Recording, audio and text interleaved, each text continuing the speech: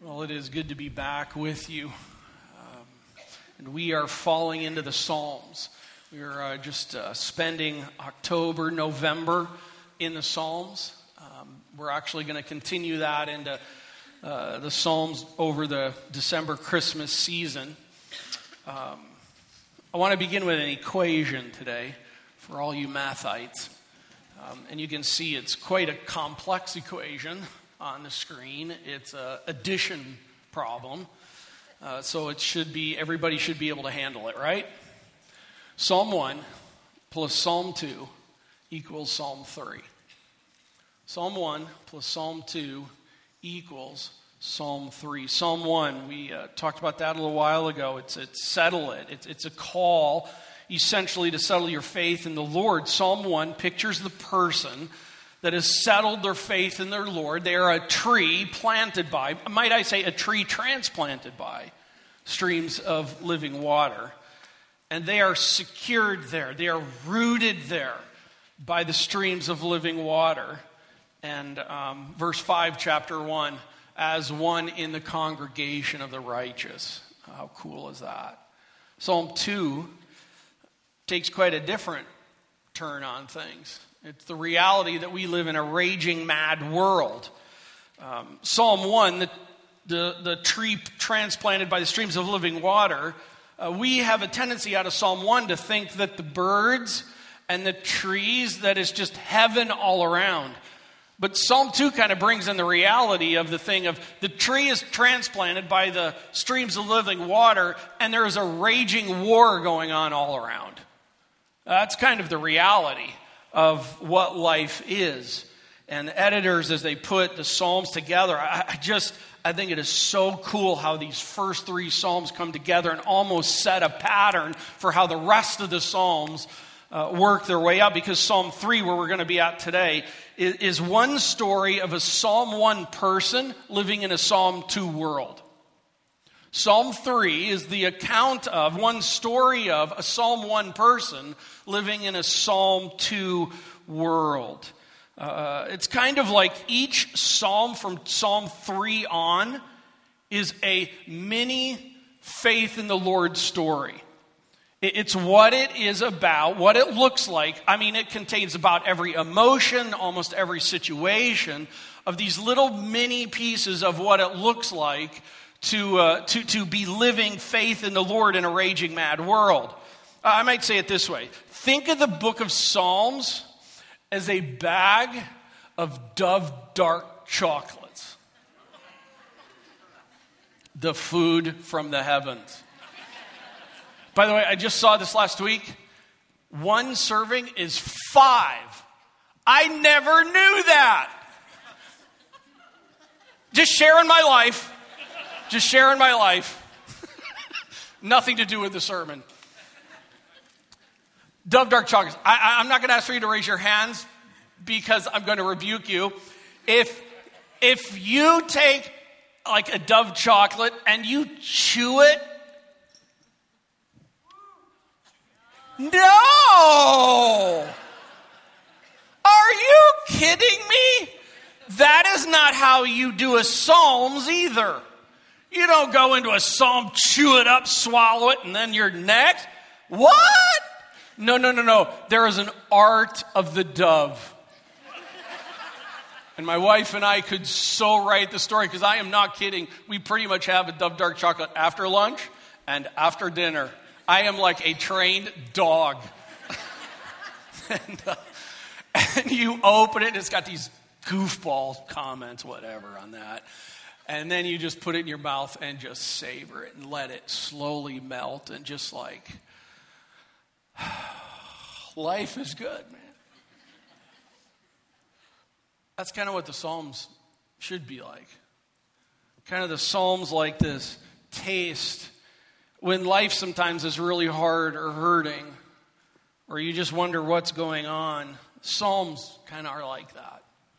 And yet I realize oftentimes it's kind of hard to know how to handle the Psalms.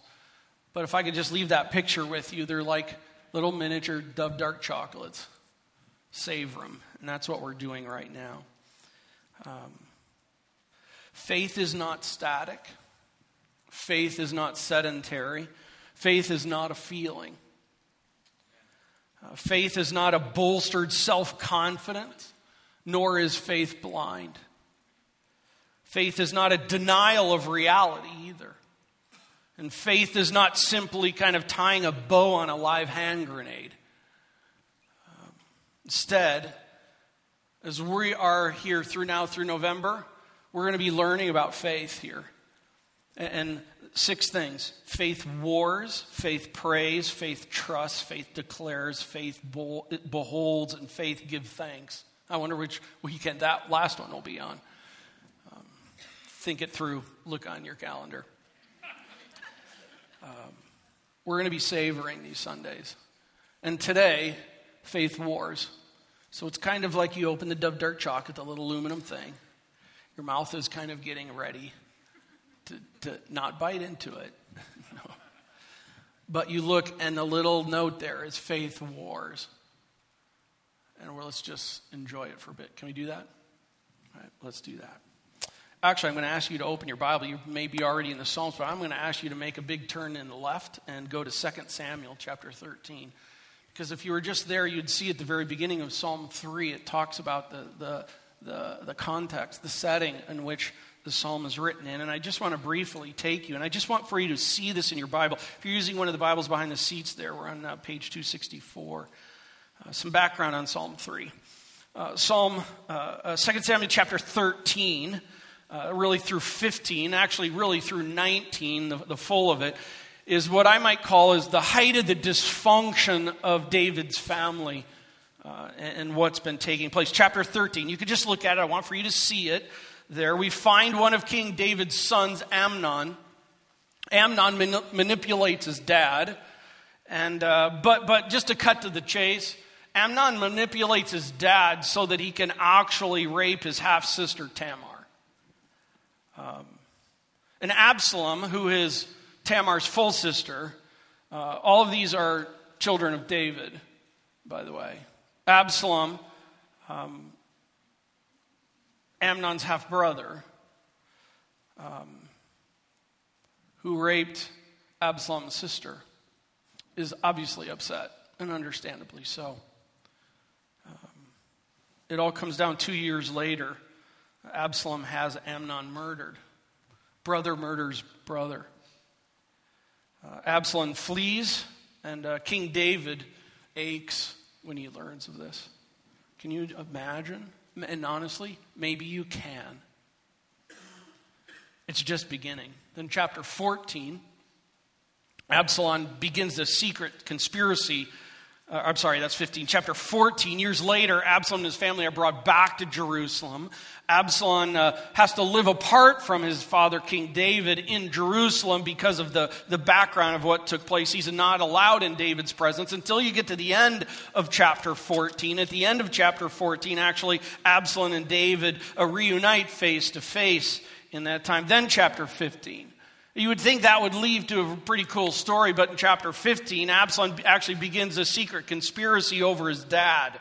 And for 4 years, Absalom does this kind of underground conspiracy with his dad, who's the king of Israel. He begins doing this underground conspiracy. The text talks about how he steals the hearts of Israel. And literally over 4 years, thousands and thousands of people begin being won to Absalom and taken, kind of their allegiance taken away from King David because of what Absalom does. David then is informed of it. And in verse 13 in chapter 15, David has to flee Jerusalem because of his son.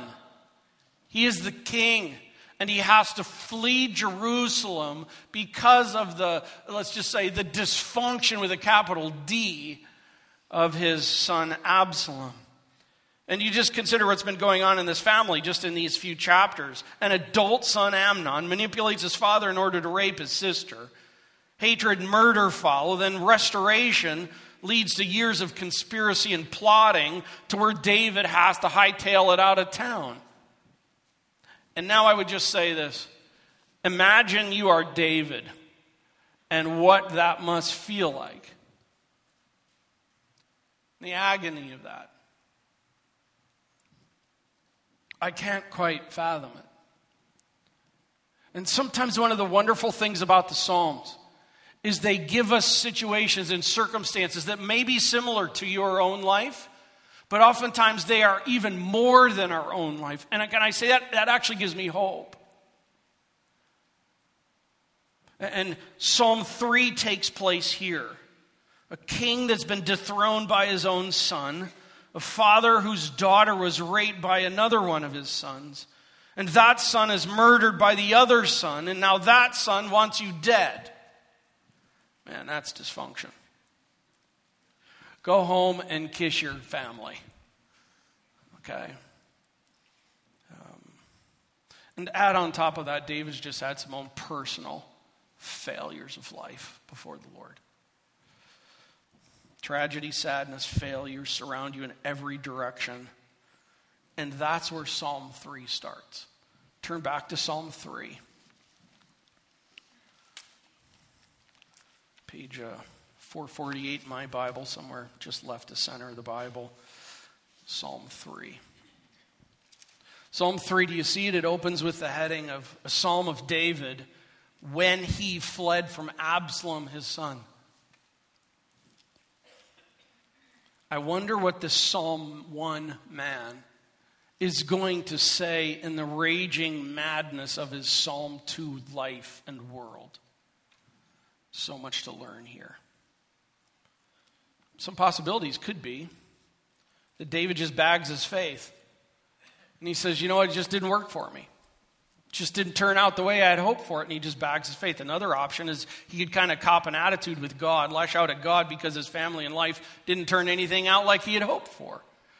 Another option is David could fall into the pit of depression because of all of his own failures, and look what now has happened to his own family. He could shut down in self-protection, self-preservation, go dormant. Or will David, like small groups, going through the book of Jonah? Or will David in this run from the presence of the Lord? Or will David, even in his own personal failures and his faults and his agonizing life hurts, live out a faith that goes to war in it? This is really cool because it's the latter. It's that last one. So let's do this. We are now unwrapped faith wars. Let's savor it. Here we go. The crisis. By the way, I just want for you to know, I've told you that this whole Psalm series is because I just need a time to fall into the Psalms, fall into the Lord during this season of my life right now. And that even means falling into what other people say and how they do it. And I just want for you to know, this outline actually comes from Williams and also from Davis, two of them. And sometimes it was really fun this week, even just being able to fall into someone else's outline. Let's savor it. First, the crisis, the enemies you face. Verses 1 and 2. Oh Lord, how many are my foes? Many are rising against me. Many are saying of my soul, there is no salvation for him in God. That's a crisis. Let's work it out. Many are my foes. I have to say, I've never had foes like David, and maybe you've never had foes like David in what they're wanting to have happen to him here. I mean, literally, they're wanting to take him out. Maybe you haven't had foes like that, but we all know what foes are. Right? I mean, I've had some foes, and you've had some in that. And I just want to say this. A Psalm 1 follower of the Lord in a Psalm 2 world should expect foes. If you don't want foes, don't be a follower of Christ. That's just part of it. The gospel, it even says the gospel is offensive. Why is it offensive? Because God's word says that all have sinned and fallen short of the glory of God, and you cannot fix it on your own. That you and I are broken, and we have to depend on someone who came and did for us what we couldn't do for ourselves. And there's a part of that where don't tell me I'm broken, don't tell me I'm busted, don't tell me I'm sinful. That is very offensive. And it's true. But there's hope in knowing that. Because there is an answer to the problem, and if we don't see the problem, we don't see the answer. And here David has life problems. And his foes on this are actually his son and his own people. This isn't like some competitor of another company. This is his own son and his own people that he has been king of, that God appointed him to be king of them. They are the ones that are his foes. Oh, the hurt that must be going on. Many are my foes, and then next, many are rising against me. It's not just that they disagree with him or they dislike him. They're at war with him. They literally want him extinguished. I think you and I have had people in situations where it's like they don't like you or they don't like me or whatever for something. But I don't think I've ever had anyone who wants to literally try and kill me. And that's the situation. By the way, it's not just a few. Do you see the flow of the text? Many are. And then many are. And then third, many are saying of my soul. What are they saying? They are saying of King David, by the way, the one that God put in that place, that there is no salvation for him in God. Now understand, we read that in English and we think that that's referring to the eternal salvation. It's not really what it's talking about here in the statement in Hebrew. It's really this term that's saying God has abandoned him. God has left him. God will not help him. By the way, the whole rhyme, sticks and stones may break my bones, but words will never hurt me, that is a lie.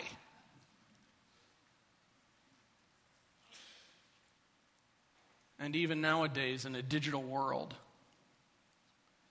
where we can have face-to-face conversations one way and then go behind the scenes in digital world, words that cut and hurt, and you do not forget.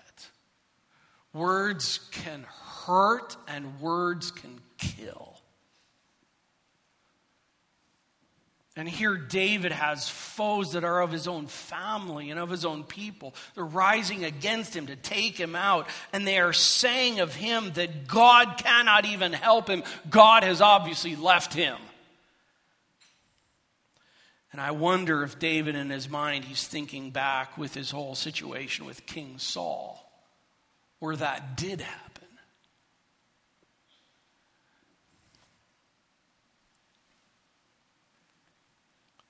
Thousands are my foes. Thousands are rising against me. Thousands and thousands say of my soul, God cannot and will not help him. So what do you do in such a crisis? Where do you take it? By the way, first I would just say this. God can handle the truth of your situation because he knows about it. And stating the crisis is not offensive to God. It's what happens next. Listen, friends. Between verses 2 and 3, this is the turning point. This is where faith shows or doesn't show.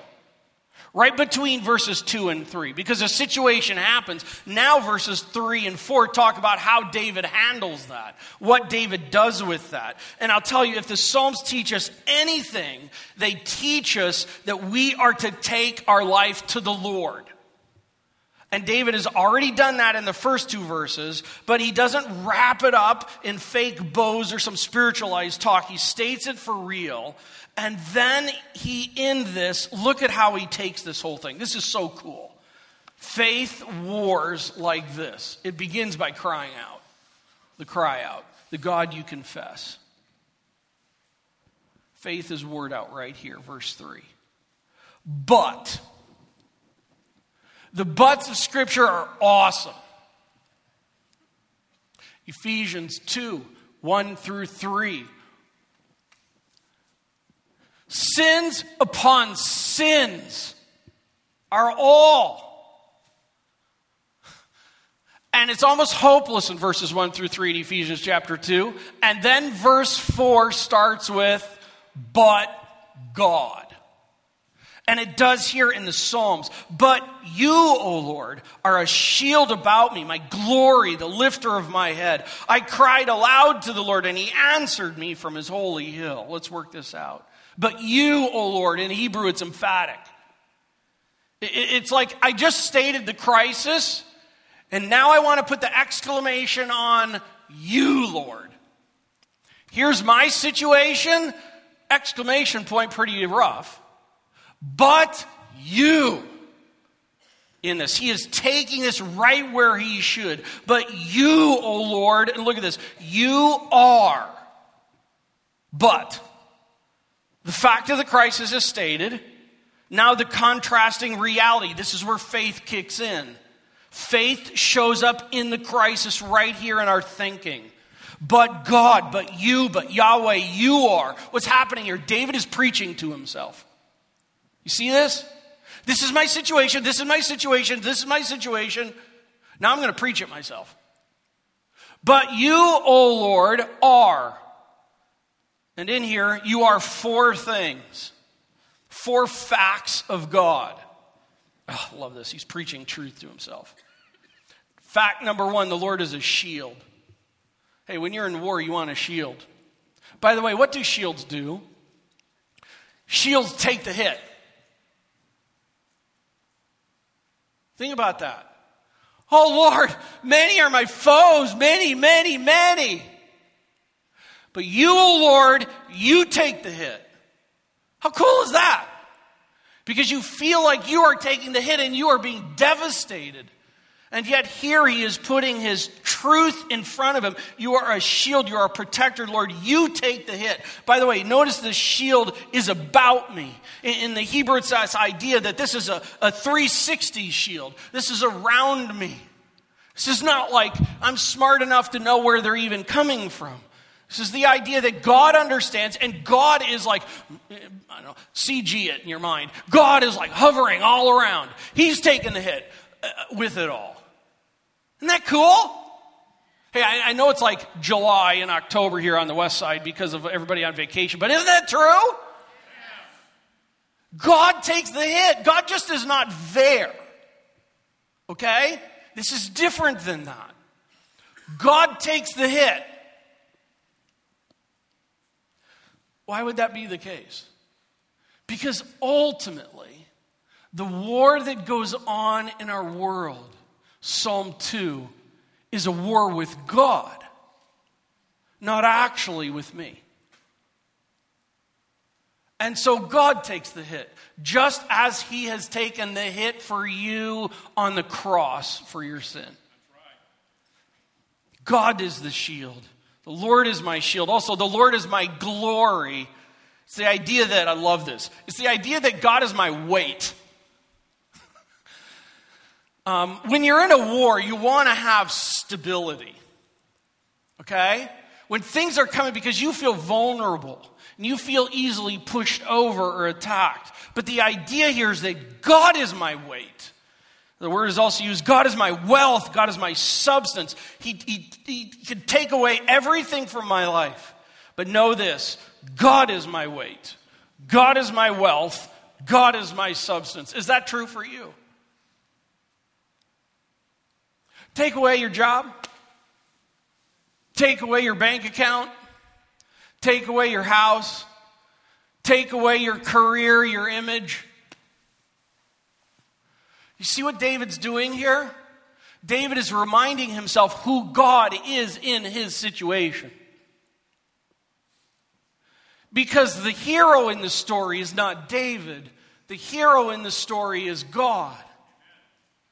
And we have to preach to ourselves in these hard times of life to remind ourselves God is our shield, God is our glory. And then third, God is the lifter of my head.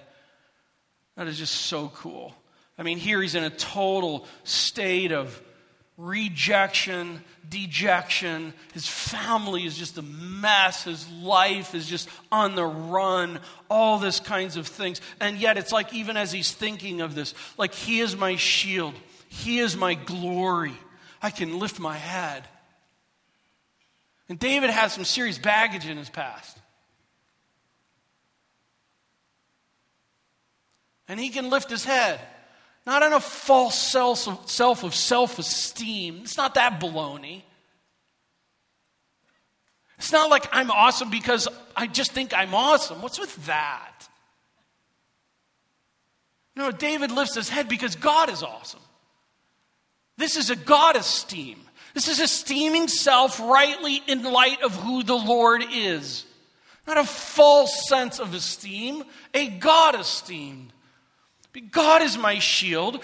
God is my glory. And when I just think about that, just that lifts my head. Amen. And then the last one, where the Lord answers. I cried out to the Lord and he answered me. By the way, it's really important to know that David is writing this after all this happened. Okay? Well, this is kind of reflecting back, during the time of this he's writing. But know this, it doesn't necessarily mean that God, once David lifted his, everything was lovely. Because actually, I'll read at the end here, it got worse. But even in the heat of it, even in the ongoing war of it, he could still lift his head. Why could he lift his head in a raging mad world? Because it is not about the character of his adversaries. It is about the character of his God. And he set his faith there. That's how faith wars. This is what faith does. Faith preaches to self. Faith takes itself in the situation. It doesn't deny what's going on and going, oh, it's all fluffy bunnies and wonderful. He's not doing any of that. He's acknowledging the reality. He's acknowledging the heat of it. But you, O Lord, in the heat are. He's bringing himself to that point. David fills his verse 1 and 2 view of life with the verses 3 and following view of God. God trumps life. Crisis in your life? Crisis in your relationships? Crisis in your family or finances or career? Crisis even in your own life, crisis in sin. This is the point. This is where faith wars. This is what faith looks like in action. It's not tying a bow on it that is, eventually it'll all go away. No, it's like right now. No, right now in it. Faith puts itself into action, remembering who God is. By the way, when the Lord answers, note in the text, he answers from his holy hill. That's really cool. Because part of what's going on here is it's acknowledging that, listen, I am not sovereign. I cannot see all things. But he answers from his holy hill. It's set apart, set apart, set apart. And it's a hill. There's so many things. That's Jerusalem. That's where the temple is. All these kinds of things are going on. And God answers from that place. He's got it, friends. He's got it. And that doesn't mean it's going to get easier. It just means he's got it. And faith wars against practical atheism. Practical atheism in the situation, it charges that God is impersonal. God has abandoned me in this. Practical atheism laments that there is no help for me in God. It can be, I'm not worth God's time. Those both are lies. Practical atheism can conclude by giving up on faith in the Lord and turning elsewhere for help and glory. Obviously, God is not enough for me. And faith wars against that. Because that kind of thinking, which we've all thought, transparent? True? Okay? We've all thought this. This is all run through our head. Faith wars with that. And by the way, Satan loves it when we live by practical atheism. He loves that. And faith goes at it.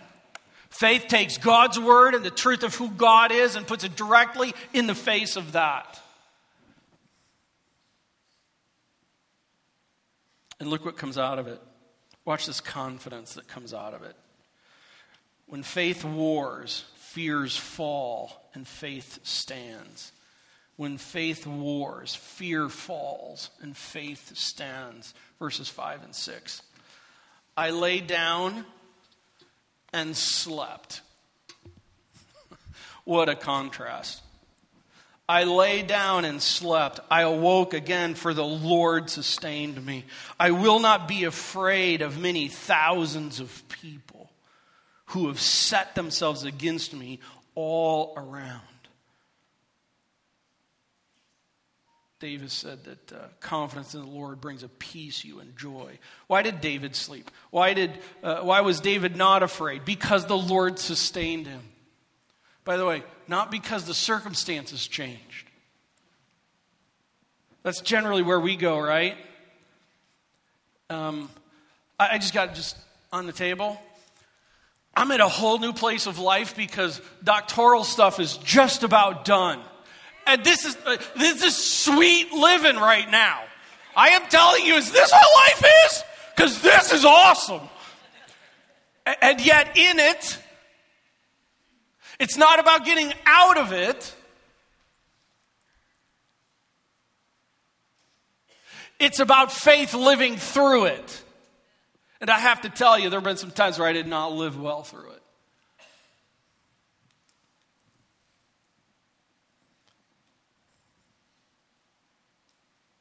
The Lord sustained him. How did that come about? Because David took his reality and put the character of who God is over it. That's what faith does. Faith goes to war with the crises of life. And he slept. By the way, small groups going through Jonah. May I remind you that Jonah slept in the boat during a huge storm, and Jonah was not at a good place with the Lord, right? Jonah was comfortable with his sin. Hey, the feeling of peace, be very careful. Because Jonah had peace running from the Lord. And a sense of peace, Jonah, does not equate to God is in that. But yet here in this psalm, clearly that's the reality for David. Because of who God is, David was able to sleep. I'm just assuming he didn't sleep well for a lot of nights before. We all know what that's like. His faith wasn't founded upon a feeling. It was founded upon the character and the position, the seat of God, and he rested in God. Again, this is not positive thinking. Also, I will say this is not pulling Scripture out of context. Well, Philippians says, I can do all things through Christ who strengthens me.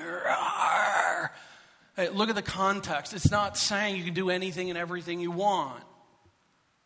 It's not even saying that.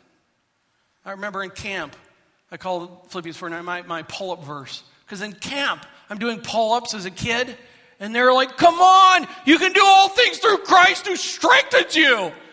And I'm like, curses on you. I couldn't do it. The verse is not talking about that. But here in this whole thing, here we see David in this. David is resting in who God is and the fact that God has it. Biblical thinking is founded upon who God is. And I work out from that place. One other note.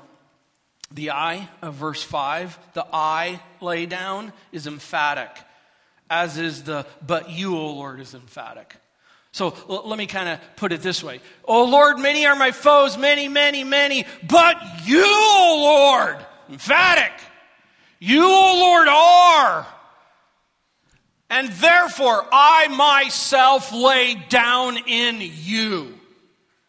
There's an emphaticness. It's almost this idea as you read this that David took himself, He just preached to himself, and he places himself in what he just preached about who God is. I lay down in that. Man, I'm telling you, friends, more of that in me, more of that in us, right? And then verses 7 and 8. Love this. Arise, O Lord. Save me, O my God. For you strike all my enemies on the cheek. You break the teeth of the wicked. That sounds kind of rough, doesn't it? But if you understand David's situation, sometimes we talk too mamsy-pamsy. This is war. And then verse 8, salvation belongs to the Lord. Remember what they were saying before about him? God has left him? No. Salvation is in the hands of the Lord, your blessing beyond your people. Many things could be said, but the help you expect, whether it be this side of heaven or the other side of heaven, the Lord will defeat evil. Psalm 2, Raging Mad World, is for a season in redemptive history. We are in that season. He will save his own. Rest in that. That's just not sweet words. That's action. That's a task. In light of what God's word says, I rest myself in that. And I hold myself there. By the way, look up at the end of Psalm 2. Blessed are all who take refuge in him. In a raging mad world, we take refuge in the Lord. But also know this. The end of the story is not just about taking refuge in the Lord. The end of the story is ultimately about victory in the Lord. Psalm 3. We take refuge in him knowing that victory will come. Chadwick speaks of seeing this victory in a sense of humility. He says, there are to be no victories that are not thine. There are to be no victories in my life that are not thine, Lord.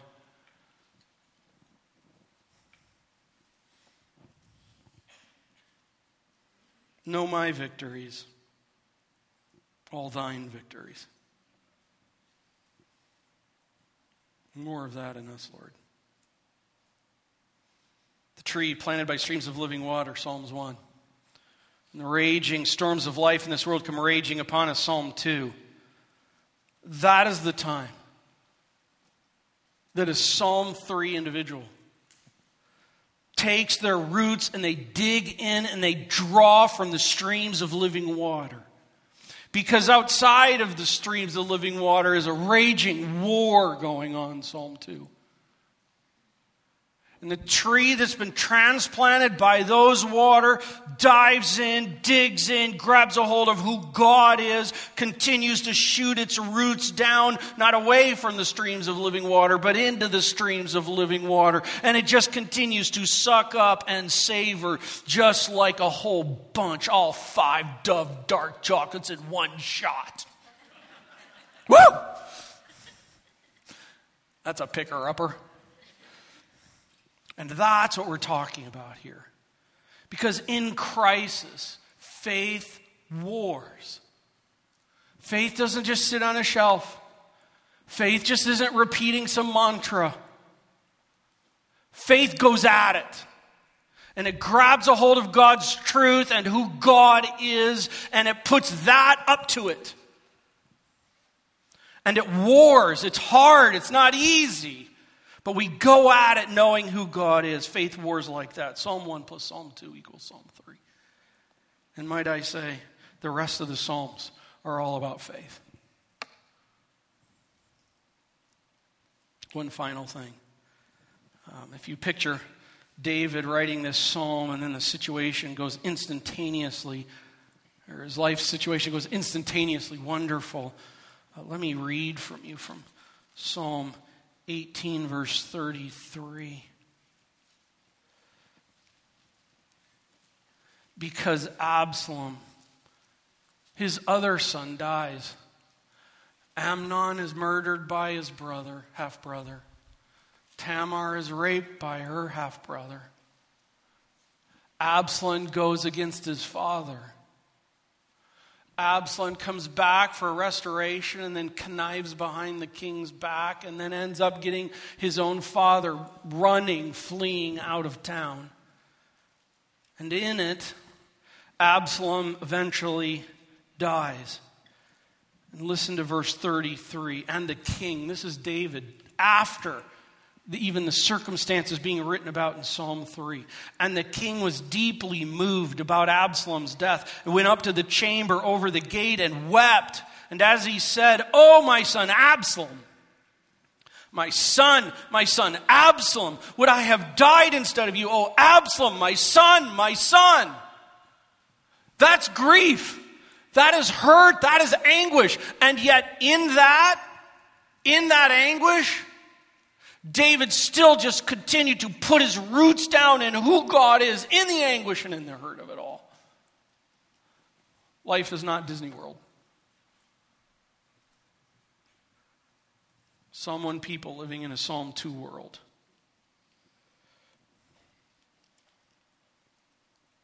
Let's pray. Communion service, I'm going to ask if you stay. Don't get up right now. Just stay where you're at. Pastor Nick just started with some times of silence. I'm just going to grab a hold of that.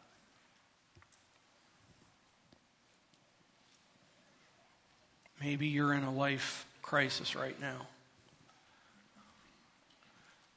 If that's the case, I just want to call you, grab a hold of Psalm 3 and take it in. In fact, I would even encourage you, go home and write Psalm 3 out with some of your own story, reality of verses 1 and 2. Oh Lord. And then follow the rest of the psalm down.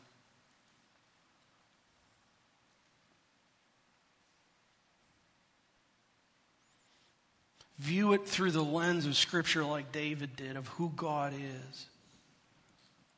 Write your own Psalm 3.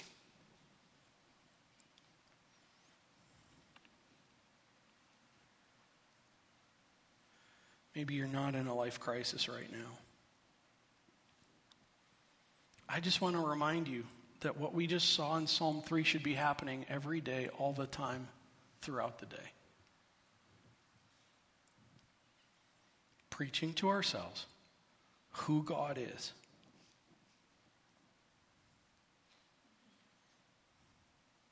Because I'm sorry to say, times of crisis are coming. Because we live in a raging mad world.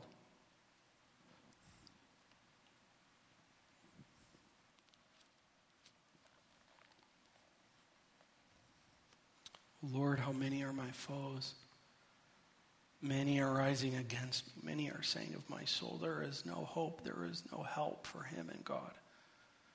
But you, O Lord, are a shield around and about me. You are my glory, you're my weight.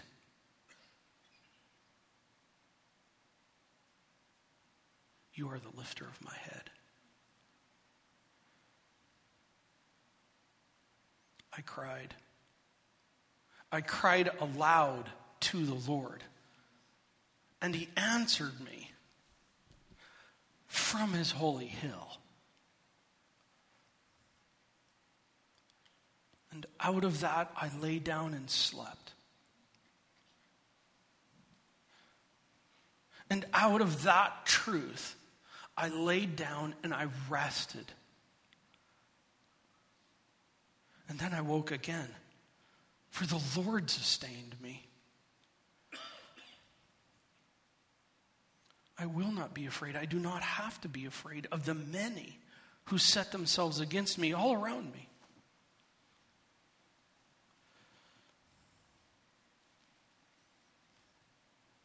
Arise, O Lord, save me.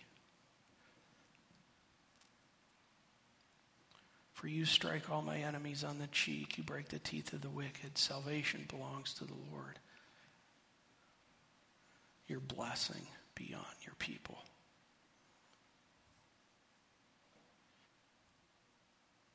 Communion services, if you'd go ahead and get ready. So, Father, I just want to sit here in this for a little bit. We are about to take communion. What can happen here, Lord, right now is a fantastic time for us to remember, for us to put into place verses 3 and 4, who you are.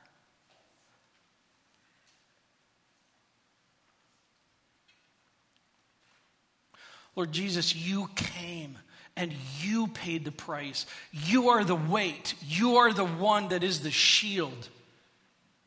You are the one that took the blow of sin. God, you are the one who made rest in that forgiveness available to all. And Father, I pray if there's anyone in this room who does not know you as their Savior, that you would even just now be loving on them and working on them and drawing them to yourself, that they would confess and receive Christ as the one taking the blow for the curse of sin. And God, for those who know Christ as their Savior, we rejoice in this moment. We celebrate in this moment that we are right now remembering who you are and what you did. And that there is hope in the crisis. There is hope in the times of failure. There is hope not because of us, not because of circumstances even getting better, but because of you. You are our weight. You are our satisfaction. You are our salvation. Oh God, as trees planted by streams of living water, may we just dig into that and sap that up, pull that up, hang on that, drink that up, savor that reality. That is what we remember in this time of communion. Who you are. What you have done, what you are doing. And we rejoice in that, and we rest in that, and we celebrate that.